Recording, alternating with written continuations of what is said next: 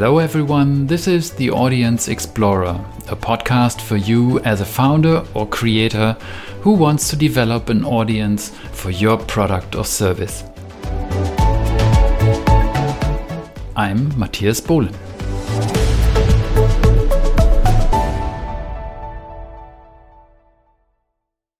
Good evening, Colleen. Nice to see you today. It's good to see you as well. It's morning here in California. Oh yeah, we're 9 hours apart, Germany to California. One is finishing the day, the other one is beginning the day. Okay. So glad to have you here. Could you walk us a little bit through your life? What happened that you decided to be an entrepreneur? What kind of entrepreneurship is that? And what's the status of your life today? Sure. So I am a software developer and I got into software because I always wanted to have a product business. That was always my goal. I love the idea of the independence and the freedom. I also have 3 young children. So the flexibility that working from home and running your own business gives you is something that has really appealed to me. Mm-hmm.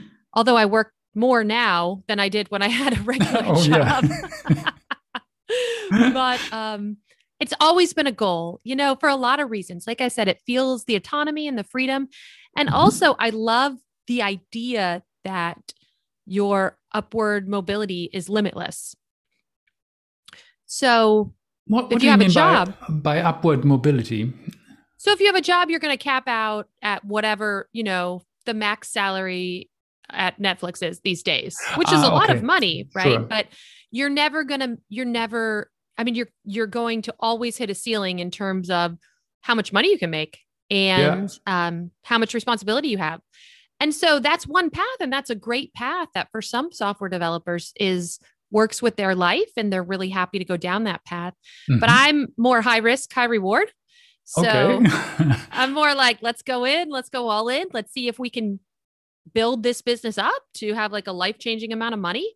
And so all of those aspects of it, really the lifestyle, the autonomy, being in charge, all of those really appeal to me in terms of building and growing a software business. That's great. It almost feels like a cause and effect thing, right? If you're an entrepreneur, you have more control over. No, it's not really true because your customers have control. But it's more cause and effect, right? If you work for somebody else, all kinds of other factors come into play. Your colleagues, the company as such, and the market and everything. So being an entrepreneur is more direct experience, right? Yeah, I totally agree. I think that it absolutely, gives you, it's hard, but it gives you a lot more freedom in the long run. Yeah, that's right. And more uptick. That's correct. Yeah, I was a big fan, or I still am a big fan of your Software Social podcast together with Michelle. It's one of my favorite podcasts, really. The conversations go really deep and you cover a lot of ground. And so I heard that you have founded a business called Simple File Upload. Can you tell us a little bit about that one? Yes, of course. So this would be my first product business. Well, it's not actually my first product business. Like 5 years ago, I put an app in the iOS App Store. And I didn't know what I was doing in terms of a business perspective. I did everything wrong. It made $60. Like it was just it was a good experience. So that was really the same thing. Yeah. Yeah. That was really my first product. I mean, maybe it was like 8 years. It was a long time ago. It might've been 8 years ago. So that's back when some guy had put some game in the App Store and he made $1 million. Oh boy. And so that was like the thing to do. And again, that made $60. I did everything wrong. I learned a ton. So I can imagine that. Right. This product is a lot more thought out. And what it is, it's essentially a widget that you load into your site that provides you a pleasing UI and it direct uploads. It allows your users, your users would drop a file into the Dropbox and it will direct upload those files to S3. And then it returns to you a URL of the files stored in the cloud behind a CDN. So it takes away all of that. Like really everyone needs most people need file uploads. Yeah. And it's such a laborious process. Like it's just a pain because you got to get S3 set up. You got to get all your IAM. You're going to forget about cores and you're going to go back and forth. And then you got a CDN provider, you have to pull in another service for a CDN provider, et cetera, et cetera. Yeah, so this so is much something, work. Yeah. It's so much stuff. And it's not that it's so hard. It's just so annoying. Yeah. So boring and so annoying. So annoying. So the product isn't revolutionary. The product isn't, there's other products similar to it out there, but what I was trying to build, so I'm a Rails developer by background, Ruby and I'm on independent. Rails, yeah, Ruby on Rails. And I'm an independent developer. So, I do consulting and contracting. And I just found that like client after client after client wanted some kind of everyone wants file uploading. Everyone needs file uploading. And so, and I just had to do it over and over and over. And every time I did it, I would do it a little bit differently. And it always took a while. And it was just such a pain. And then the client gets annoyed because now they're paying their hosting bill wherever they're hosting. And they have to pay their AWS bill, which is annoying. And no one ever really knows how much your AWS bill is going to be. That's always a mystery. And so I found for my like clients, a lot of the people I work with, they're not that technical. They're more product people or businesses. And so I found that then, I have to give them access to AWS. So then I have to make them their own account. And then they have to go in there and pay their bill. And the whole thing is just really painful. Yeah, it's really weird and a lot of steps to do. Yeah, right. Yeah, it's a lot of steps to do. So I built this service mainly for me so I could stop implementing file uploading. Okay. Really, this thing, it takes 5 minutes. It's not fancy. It works. It direct uploads. And so that's nice. So you don't have to worry about, so the direct uploads, for people who don't know what that is, that means I go right from the browser to S3. I don't hit my servers. So that's faster. And it's higher level of integrity. So all of these things, I did it once really well, and I packaged it up as a service, and now I sell it. I find what I mostly find interesting about this is one is you scratch your own itch because you had to do it all over again for all your clients. On the other hand, this is almost perfect validation, because if a problem is reoccurring and you can watch your clients have that problem, it's ideal for a startup, I think. Normally we have all kinds of difficulties to validate our problem ideas. Yes. I think so. And I think, as ideas go, again, it's not unique or different or original. So, I did struggle with will people pay for this when they could do it in 3 to 4 hours? But, that's about just finding the right customer. Yeah. Finding those people between product and technology, a little bit of both, right? People who can imagine how much work it would be if they did it by themselves, but they really don't want to. So my customer is exactly what you said. It's the person or the company that is right between technology and product, because it's typically the company that wants to move quickly. They're trying to get their service out there.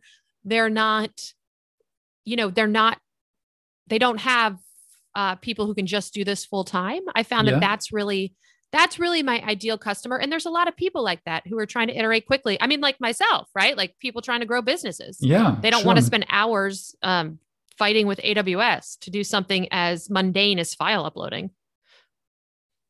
What I feel here is that you have a good understanding of who your audience is, the people who could potentially be interested in your product, what characteristics they have. Is that true? I'm still figuring that out, because what I just told you is my theory. And now I'm in the process of trying to really hone in on the people who are using the product to validate that hypothesis. And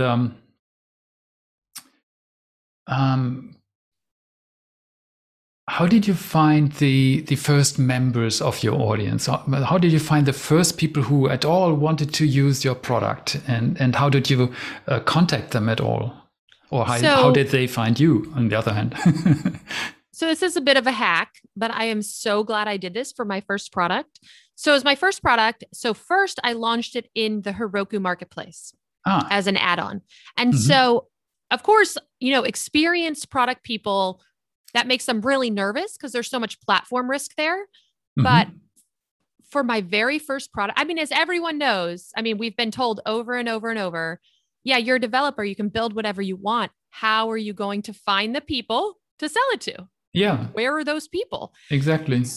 So I mitigated some of that risk by first launching it in the Heroku marketplace. And all of these big services have add-ons and, Shopify, you can do apps, and Cloudflare, I think, has apps now.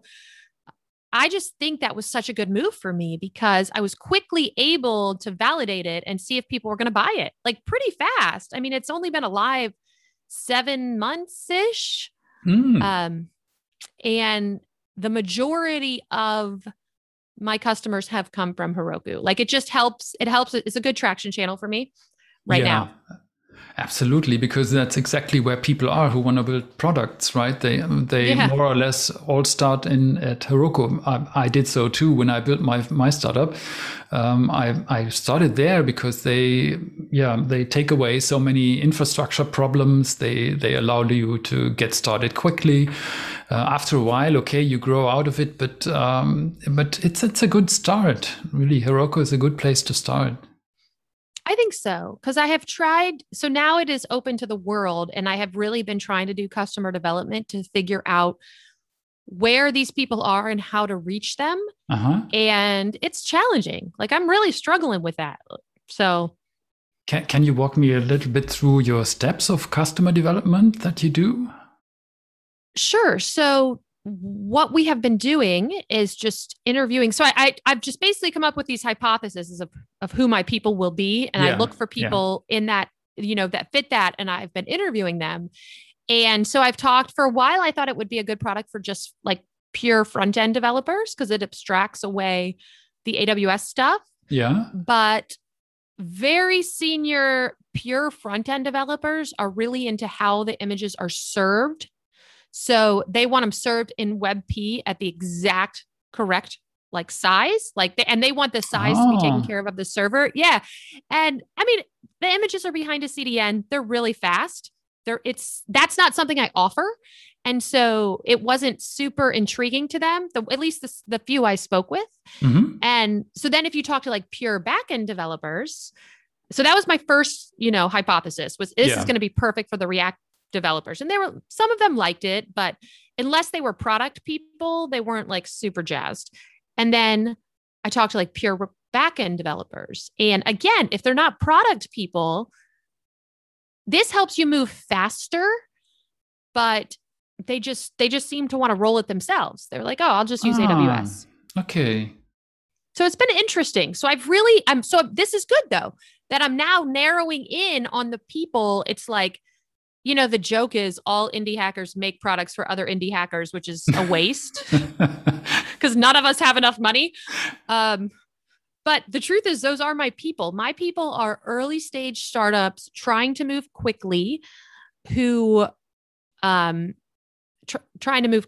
just want to get the feature done. So for example, I'm doing a deep dive with some of my paying customers. I have a real estate. I have an accountant. I have, a nail salon, like just interesting. Yeah. It's so really many different domains. Wow. Yeah. So it seems like, I guess what I'm trying to say is the super deep technical people don't necessarily want to use my product. The technical people trying to make something like a business site, or they're consultants and they're trying to move quickly. Those seem to be more my people. Interesting. And what happens if you contact them? Do you have regular customer interviews or prospect interviews? I'm trying, but this has been a struggle. I mean, people don't seem to want to talk. I mean, it seems, which I guess is good. There's one or two customers that have been in like really great communication with me. And the rest just seem to be like, hey, it works. I'm good. So, okay. That's good, right? No complaints, I guess. Yeah, no news, it's good news in that case. I think so. But how about the people who should be interested, who are not yet your customers? Did you have many conversations before when you before you had the product, or was it simply the idea that you had and you started right away coding it? It was just the idea, and I started right away coding it. And I think, again, I feel like this is, it's a first-time founder mistake, but I feel like it's a mistake you have to make sometimes, because so many people, that's the thing, like so many people want to launch products and they just never launch them, right? Because all this stuff gets in their way. Yeah. And so I knew going into this, like, I didn't really know if anyone was going to buy it, but I also knew that if I didn't launch a product, like I'm a big believer in like momentum. So I felt like it was worth the risk to launch the product and find the customers after, even though this is generally terrible advice. Normally, yes. Right? It's terrible advice. But for me, it was worth that risk because I had the traction channel of Heroku and my product's pretty simple. I'm still now doing it backwards. So now it's, had mild success, and I'm now trying to find those people I just described to you. Like, where do the early stage SaaS, but already profitable people hang out? Like, where do I find them? How do I get them to use my service? So that's what I'm doing now. This is interesting because that's exactly the problem I want to solve with my startup. It's so interesting. I had failed with several ideas before. I think 4 or 5 ideas. And after a while, I thought, hey, maybe you're not talking enough to customers or to prospects, not yet customers. And so I called myself Get the Audience. It's get in the sense of understand, not in the sense of get more of them. And I'm trying to automate this process, like finding, where do I find them? What do they talk about? Who are they? Who are the most leading people? Who are the following people? Who is the most active in a given audience? And when are they online so that I can reach them? And I decided to go on Twitter as a platform to do all this searching and listening and so on. So basically, I started as a pure Twitter listening tool. Also without customer interviews again. Same mistake. So I simply put a waitlist outline out there, a landing page where people could sign up for a waiting list, and suddenly 100 people signed up, all from the indie hacker community. That's awesome.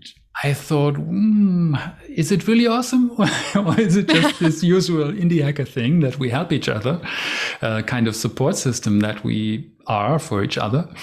But we are usually not our customers. We don't make good customers to other indie hackers. Right. But so it happened, and then I built the minimum viable product. You can watch people, what they say, when they say it, and who it is. That was the first MVP. And now after that, when I got the first people paying for that. Now I'm going into customer development more. For example, the new version allows you to define personas with their goals, their aspirations, their challenges. So who's your typical customer? How do you call them? What do you call them? What are they trying to achieve, like jobs to be done? And the next version, the last one, before I go into bigger marketing efforts, will be how do you validate your assumptions? You can invite them for an interview. The tool will automatically create all this Zoom link stuff and calendar stuff, hopefully.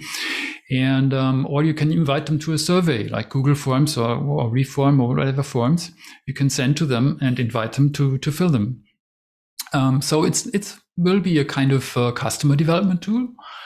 And I'm trying to get more people, more startups, let's say not so small, but 5 people and up, to use it, because they really have the problem. Where do we find these, and how do we talk to them? What do we do with the results, etc., etc.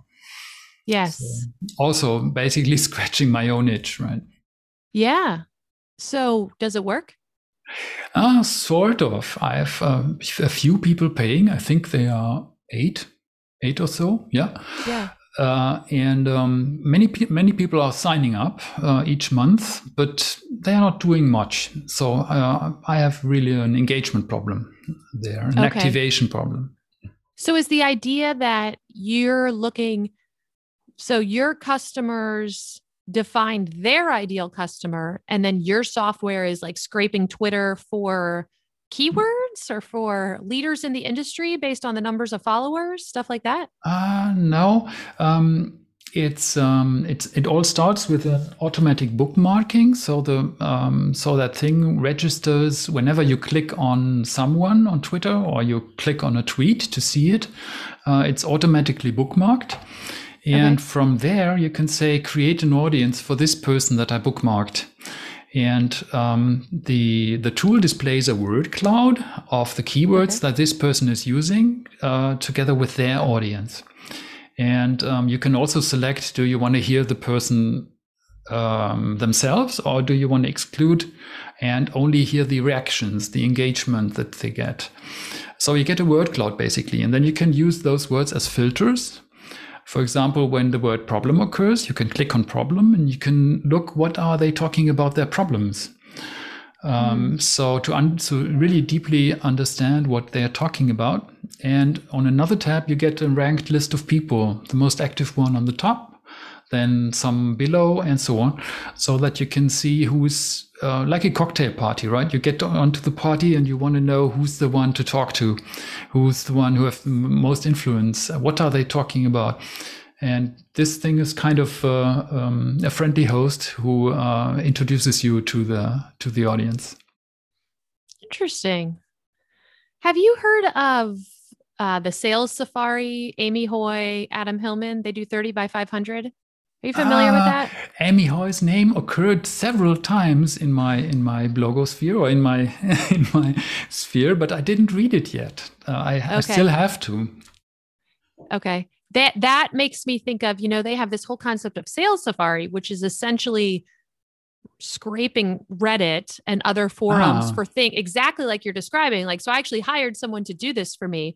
And basically, she read Reddit forums looking for okay, keywords like images and upload and problems and tried to yeah, like suss out specific issues. So this sounds really similar, but using Twitter. That's really neat. yeah, nice.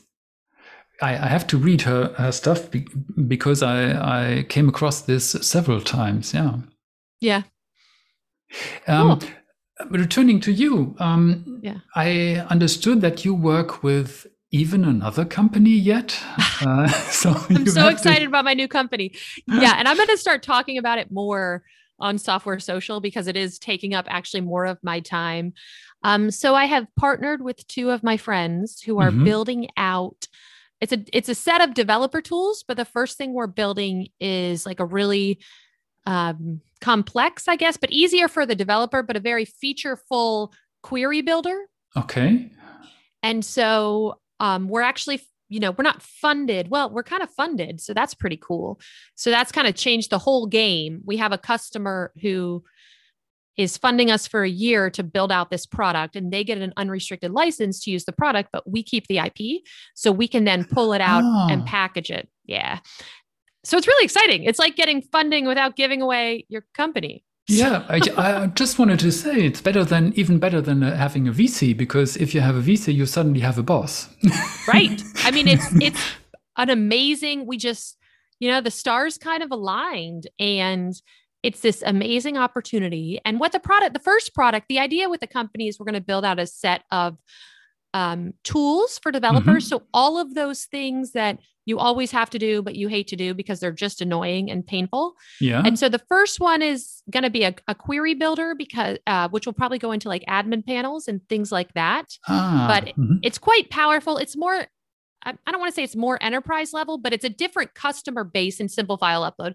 Simple File Upload is definitely for the newer companies, whereas the query builder that I'm building with Hammerstone is definitely for more established companies. So it'll be Ah, I interesting because see. it'll be a different audience. hopefully an audience, with a little more money, so it'll be a little less painful. The kind of audience that's willing to pay to solve their problems. So so that's going to be a whole different set of customer development.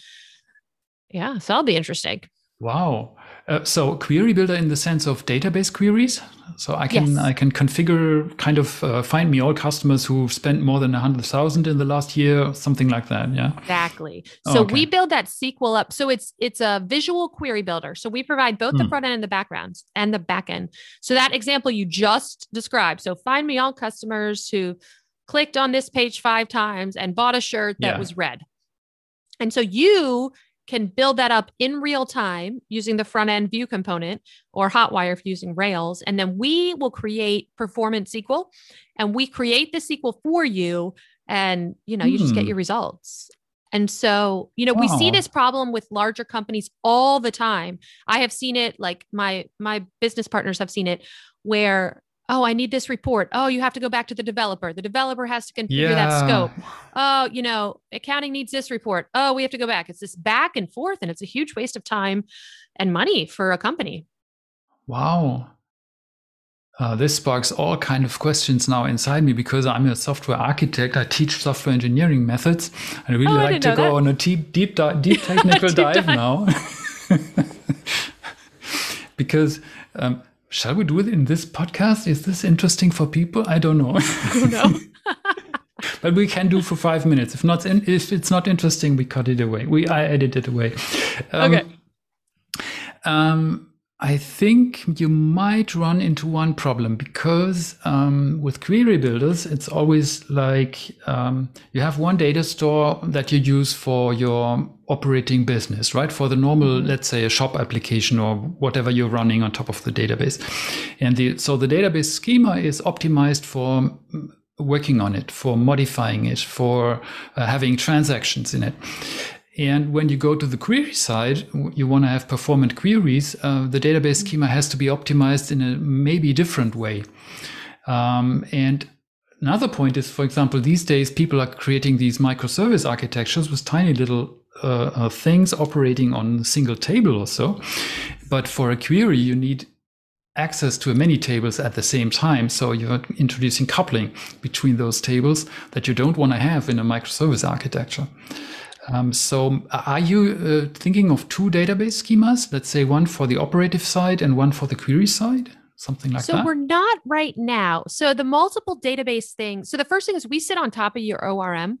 So we're doing Rails and Laravel. So at least in Rails, and I assume in Laravel, like Active Record takes care of handling the multiple databases. But so our first, the customer that's funding us, they have they have billions of records and they have shards and the whole deal.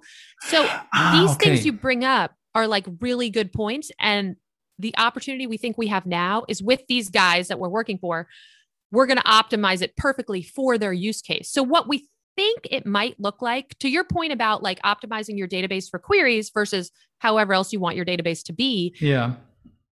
If you have billions of records, or if you have so much data that you need to re-optimize for query building, we might then provide productized consulting to come in there and teach you and show you the best way to optimize in order to use a query builder for people that are that large.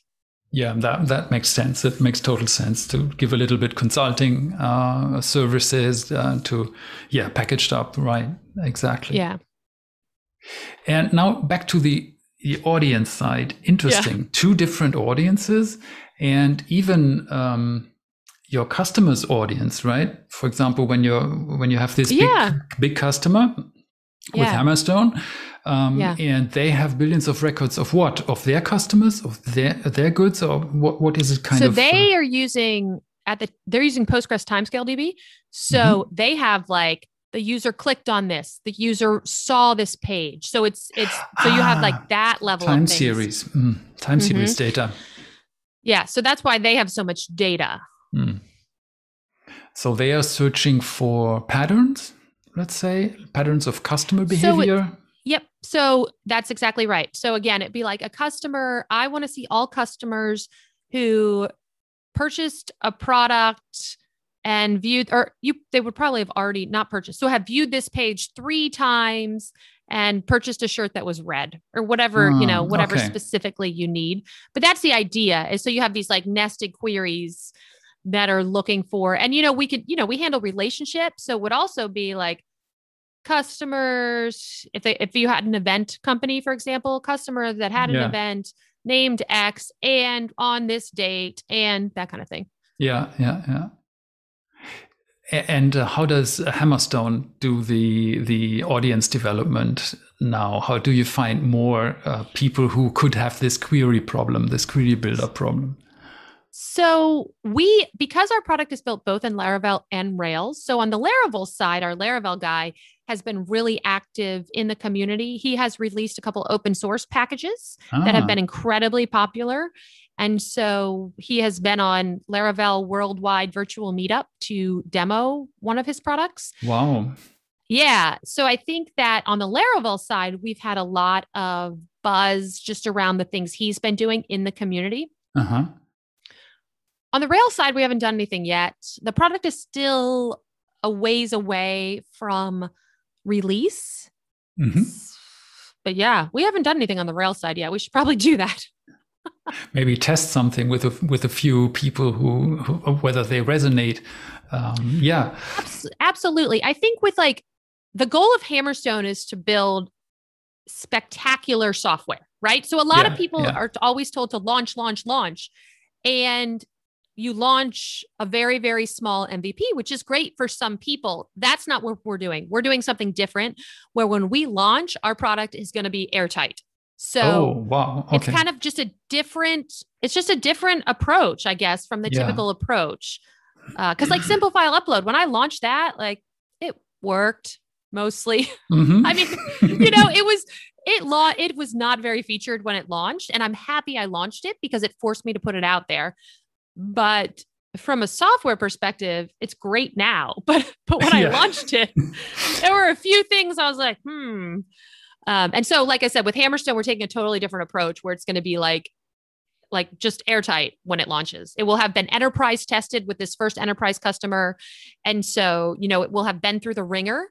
And I think our goal then will be to do kind of a soft launch, like get a few people and just kind of get them integrated and then really ramp up the marketing machine. I think this works because you have this big customer already. So you can optimize, for example, for really serious use cases. You can test, you can make that thing rock solid. You wouldn't be able to do that if you have if you have no customers and no runway, right? So this big customer is super useful to have an approach like that. Yeah, I get it. Yeah. And you're absolutely right. Like I couldn't have done that. That's why they tell you to launch early, because you don't have money coming in from a product yet. Right. So it makes sense. Cool. That's even better than a VC. And they let you have the IP. That's amazing. I find that amazing. They've been just wonderful. They're a really big name. I don't know that I can share it publicly, but they're a really big name in the Rails ecosystem. Mm-hmm. And they're basically like they've just been so wonderful to work for, because they're super into code quality and like just building a spectacular product. Mm-hmm. And so it's been really, really a fun experience. Nice. Yeah. The other pattern you mentioned in the Laravel community that your colleague has done so much work for, or given value into that community, that's another pattern that I see emerging. For example, last week I had Kavan Chung from Hong Kong in my podcast. He's Meet Kavan on Twitter, and he's writing email courses for how to get more engagement on Twitter, how to find your audience on Twitter, and also all kinds of things. And he's now offering cohort-based courses, ebooks, etc., etc. So he also started by giving free value into a community around him. And he said this worked really, really well, because you become credible. You get people who take you seriously because they see that you know what you're talking about. And so giving value for free at the beginning is a really, really powerful strategy, I think. Yeah, there's a lot of trade-offs, I think, because doing the open source project can be mentally and emotionally taxing. Yes. Yeah. But I think you're absolutely right, especially for us as we are kind of new to this, we're not well known, if you will, for us to go in and provide these open source packages has really given us some name recognition in the Laravel space. And so when we're ready to launch the paid product, I think we will be well positioned. People will know that we build quality software. We don't just push stuff out the door. Yeah. So it's a different strategy, but it hopefully will work. We'll see. Yeah, you already become known for quality software, right? Because in open source, you can really see if it has quality or not. And for example, if you go through GitHub and study the issue trackers with the open issues and the resolved issues, you really see how people behave when they have issues, to solve. Yeah, absolutely. So nice. Yes, that provide free value, upfront strategy with that one. Yeah, that's a kind of pattern. Yeah, right. Yeah. Wow. Totally different mechanisms. Like for simple file upload, you've got this marketplace approach where people come to the marketplace, are looking for solutions, and you meet them there. And for the new company, it's totally different. You have one big one that keeps everything moving, and have the Laravel community, kind of community approach. So many different possibilities, opportunities to develop an audience. I always find that amazing. Yeah, it definitely is. It definitely is. Last week, I had a young entrepreneur from Florida. I think she's even 19 or what. And she meets her customers at the dentist, for example, in the waiting room, or at a baby shower on a party. And she's, that's so amazing. She says it's almost natural, like conversations like, hey, what you doing? I come from there and there, and I'm running a startup doing this or that. So she's in the personal finance domain. She creates a wallet application for a budgeting application for ordinary people who want to have better finances. Yeah. And it's amazing. She meets ordinary people all the time, is talking to them. Almost reminds me of Rob Fitzpatrick, that also had last week on the podcast call with the mom test, right? Asking ordinary people at Starbucks about their problems. That's a totally different approach. Yeah. I still feel like doing it this way still feels hard.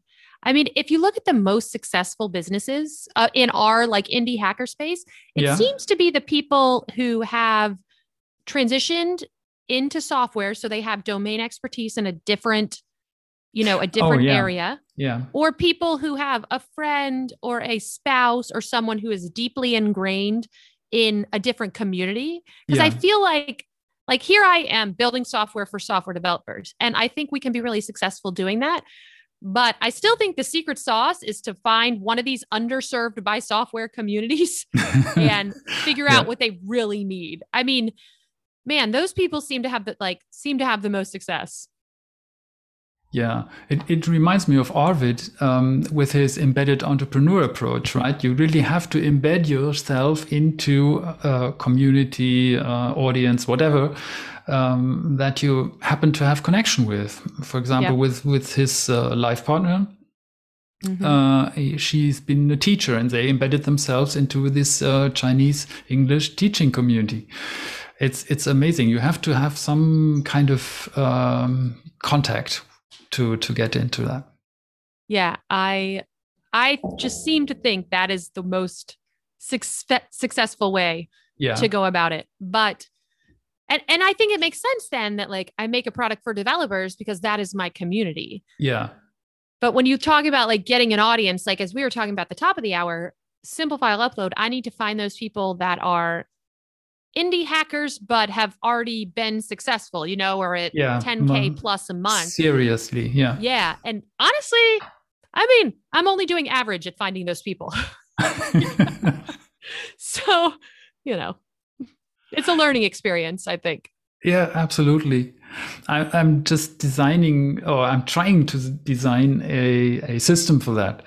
For example, I always recommend if you're looking for a certain kind of audience, Imagine what they are doing. For example, software developers, okay, they write software. What are they using for that? Yeah, we're using integrated development environments, databases, compilers, frameworks. Who has written those frameworks? This one. Okay, follow this one on Twitter. So by looking at what people do, what they use for that, and who has created the tools they use, or the books, or the conferences they attend, or the journals they read, I'm trying to make people think about their audience as just ordinary people creating things and using other things to create that. I try to send them to the famous book authors, or to the conferences, or the tool makers. Or, for example, one of them said, I want to do something for bloggers, for people who blog. Okay, what are your people using? Yeah, bloggers use WordPress when in the beginning. After a while, they are crazy about WordPress. They use static site generators like Hugo or Gatsby or whatever. Okay, so follow, for example, Gatsby. The audience around Gatsby. So have a look at what people are talking about in that community, or go to WordPress, follow WordPress. Let's have a look at what those people are talking about. And suddenly they have points in space where they could, I always call them digital watering holes, where the elephants meet, right? Where you find people who are talking about the same thing. Yeah, I don't think file uploading is that exciting. I don't know if anyone's talking about it. No, but what if you go, for example, if you follow Visual Studio Code on Twitter, just trying to grab their followers? Or what if you go to someone amazing like Kent Beck, or follow Kent Beck, just to find your people there who talk about software development, quality software development, and entrepreneurship as well. For example, if you go to Rob's followers, try to find people who want to be serious software entrepreneurs.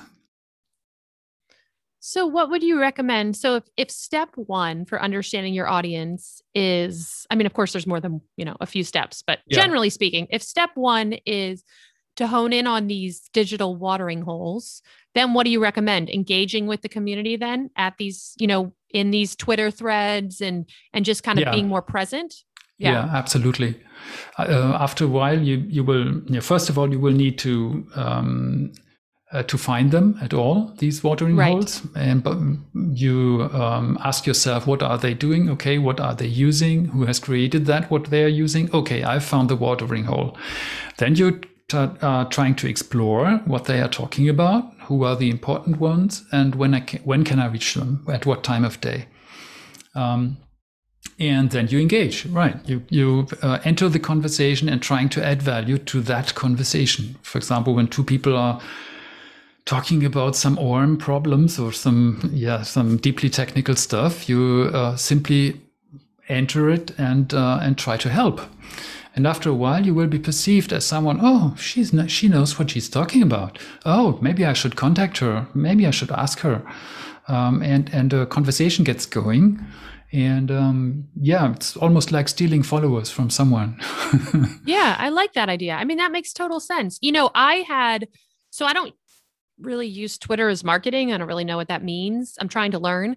But since I've been pretty public about what's happening with simple file uploads, someone with like 30,000 followers gave me a shout out for hitting 10,000 uploads. Wow. And the That's website good. traffic. Yeah, it was, I didn't really think anything of it. And the website traffic on that day was just spiked. I had like 5 new signups. And then it occurred to me, this was only like 2 weeks ago. It was like this light bulb moment for me that like, oh, Twitter can be a marketing tool. Oh, yes, absolutely. I think Twitter is a fantastic tool because people are really open and are talking about what they're doing. Sometimes, for example, on Instagram, it's pure vanity, right? People are posting their pictures, looking beautiful, etc. And I think, exception with serious photographers, for example, they also post on Instagram, but for a different reason. Right. But on Twitter, it's really open, and people are sharing. So at least if you're in the right spaces there. Yeah. Yeah, that's amazing. A shout out from a 30,000 follower account. That's really good. It was pretty cool. And it was funny because like I didn't even know what was happening. And my marketing person was like, what happened? Like you got this huge spike of views. I was like, oh, very cool. Thanks, man. So that was pretty cool. So I like that idea. You know, as I said earlier, that's very much the like Amy Hoy way to go about sales safari. She talks a lot more about Reddit. But whatever, like point being is like finding the community, engaging with the community. Yeah, that's it. And let me ask you for as a last question, let's touch this Software Social podcast. How did that idea come about? How did you get that one? So we started that. So that I have always, as I mentioned earlier, I've always wanted to start a business, and I just really needed a push. I just really needed some inspiration. And everybody and his, like, it seems like every tech guy and his friend have a podcast. And I was listening to one, and it was lovely. Like the hosts were wonderful, but the guy in the podcast, this was again, like 2 years ago now, and I'm just trying to launch a business. And the guy in the podcast said he had like quit his job and he was going to get in his car and drive, you know, all the way to California with his dad, and they were going to live in their car, whatever. It was something like that. Like he basically was like, hey, I want to move from Oregon to California. So I'm just going to get in my car and I'm going to drive there. My dad's going to fly up and drive with me. And that's great. Like, that's awesome. But I have 3 children. Like, I am a mother and, you know, a wife, and like, I have a whole lot going on here. Right. And so first, there were no women in the space doing it, which was kind of disheartening, but it wasn't even that there were no women. Like, I didn't feel like I was getting a balanced perspective. Like, how do you really start a business when you have to balance life? Like, how does that work? Yeah. And so Michelle had recently moved to Denmark, and she was just going to go and stay for 2 months. And then they decided to just move there forever.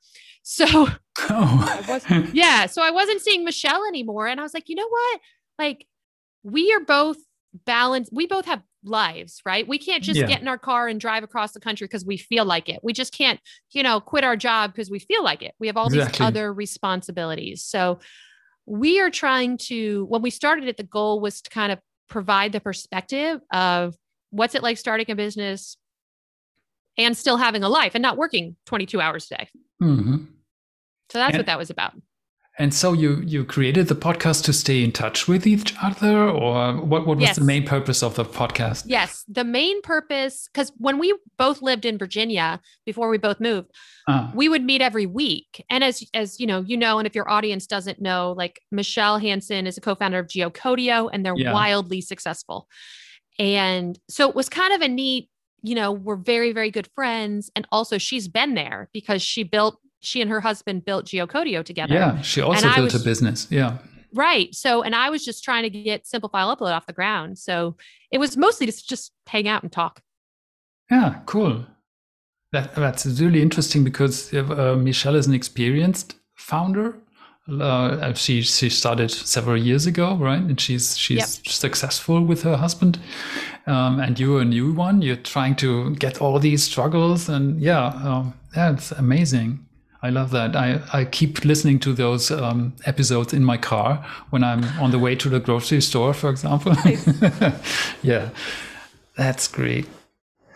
Colleen, this has been quite a ride. I thank you very much for sharing all this information with us, all these experiences, these feelings and everything. So I think this will be a really good episode for our listeners. Thank you so much. Great. Thank you for having me on.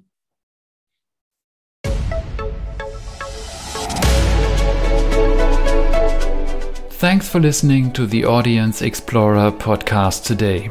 You can find me on Twitter at @GetTheAudience, and you can check out the blog at gettheaudience.com. If you have any questions about this episode, reach out to me on Twitter or send an email to matthias@gettheaudience.com. If you want to support this podcast, please leave a rating in your favorite podcast player app. This will help other founders or creators to find this podcast about developing an audience for their product or service. Thank you very much for listening and see you in the next episode. Bye bye.